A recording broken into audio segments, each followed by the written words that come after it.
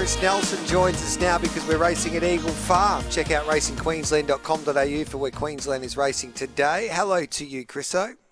Good morning to you, Gareth. Yes, we are. I'm happy to say we're back at Eagle Farm tomorrow, and I'm looking forward to it. Yep, take it away with your specials, brother. Just a couple. We're going for quality over quantity tomorrow, and they are in the final two races.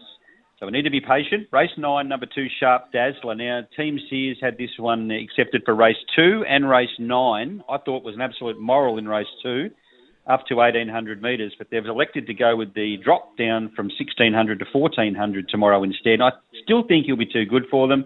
The field aren't strong. He should be able to lob out the back there and get to the outside. The long run home suits. He loves Eagle Farm. So race 9, number 2, Sharp Dazzler, the best.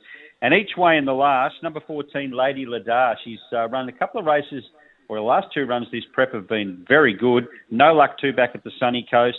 She was rattling home down the outside late last time over 1,400 with a race with no speed.